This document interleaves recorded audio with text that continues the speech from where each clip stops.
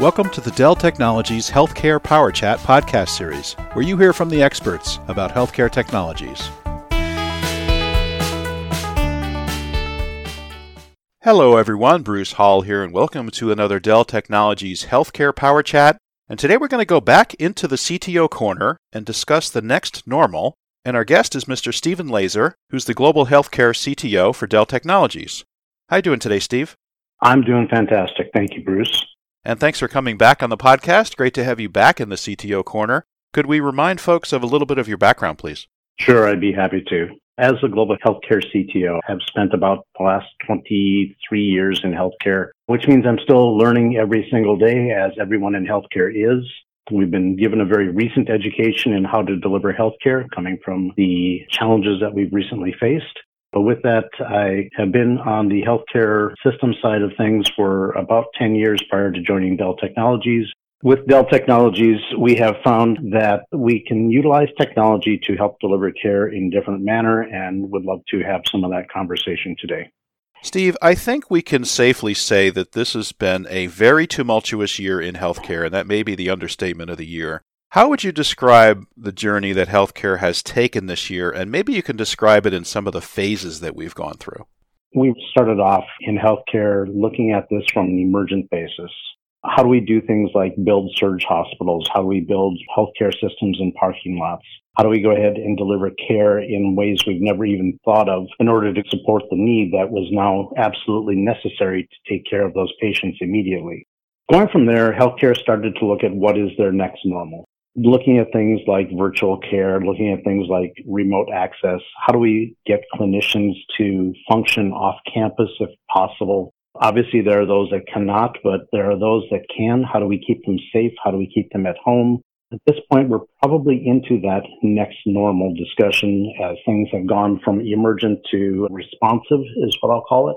And as we continue down the pathway, we're going to move into something of a more planful stage. I call it our next future, but it is a much more planful stage, and the opportunity to be planful about how we build out things, how we build out and what technologies that we utilize to build things out is there upon us. And it will allow us to do things like develop workflows and utilize all the tool sets that we have rather than just rushing to deploy something. I wanted to maybe focus in a little bit more on the now, which you're describing as the next normal. Can you expand on some of the characteristics of the next normal? The characteristics of the next normal are looking at how we, first of all, protect our caregivers. How do we keep them out of harm's way as much as possible? How do we minimize contact with possibly infectious patients? How do we minimize contact between patients and possibly infectious caregivers? Additionally, providing information and data as we start to look at how do we prepare ourselves to build a vaccine that is hopefully going to be able to take care of patients out there in the world and keep them healthy. Thinking about the characteristics of the next normal, what are some of the technologies that Dell customers are identifying as critical to pulling off the next normal? Some of the technologies include things like virtual care, where we can extend that healthcare system outside the four walls. Things like remote access, being able to not only treat people from a remote perspective, but utilizing things like remote access even in patient rooms where we have infectious patients, and utilizing things like video conferencing type solutions, sanitizable carts and devices so we can deliver that almost in-person access, but not having it be in person, at least the majority of the time. Not only that, this helps us cut down on the utilization of things like PPE that is so highly in demand these days. I'm going to go back to virtual care for just a moment because virtual care is starting to push the boundaries of where we've been. In the past, it was not highly accepted that virtual care would be that much of a player in the market or that much of a tool in the market. Providers would utilize it 10 to 20% of the time at best. We're seeing 500 to 600 times the utilization of virtual care in the marketplace than we had in recent past. Part of that approach has been the changes in CMS reimbursement capabilities from Medicare and Medicaid perspective and the ICD codes that we can now go ahead and bill against being now on par with that of an in-person visit. That was a big change for the care providers that opened up the doorway for us to deliver that virtual care capability. I think we've all had some experience with virtual care by now. Any other technologies? Additional tool sets that we're starting to see out there, things like utilizing digital pathology in order to give pathologists access to read those studies without, again, having to be in contact with people inside the healthcare system. And we talk about it from a digital pathology perspective, but it also could include digital cardiology, could include digital dermatology, endoscopy, and the like. The tool sets in order to get there are available to us. We simply need to deploy them and utilize our staffing resources in the right manner. That's interesting, Steve. Is AI playing any kind of a role here? Artificial intelligence is certainly helping from a vaccine identification perspective. In addition to that, we're seeing AI to quickly try to scan through things like chest x-ray studies in order to understand who should be looked at more closely and who should not. It is not a final diagnosis, but still a way to go ahead and help us sort through those studies.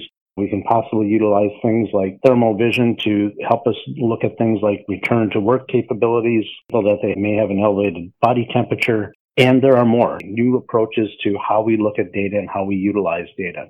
Let's talk about Dell Technologies. How has Dell adapted to the new needs of customers coping with the next normal?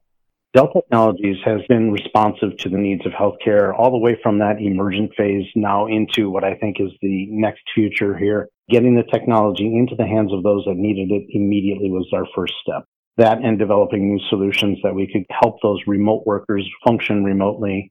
As we start evolving into this next normal phase and start looking at all of these other new technologies, things like digital transformation is a requirement for us to get there to support that baseline.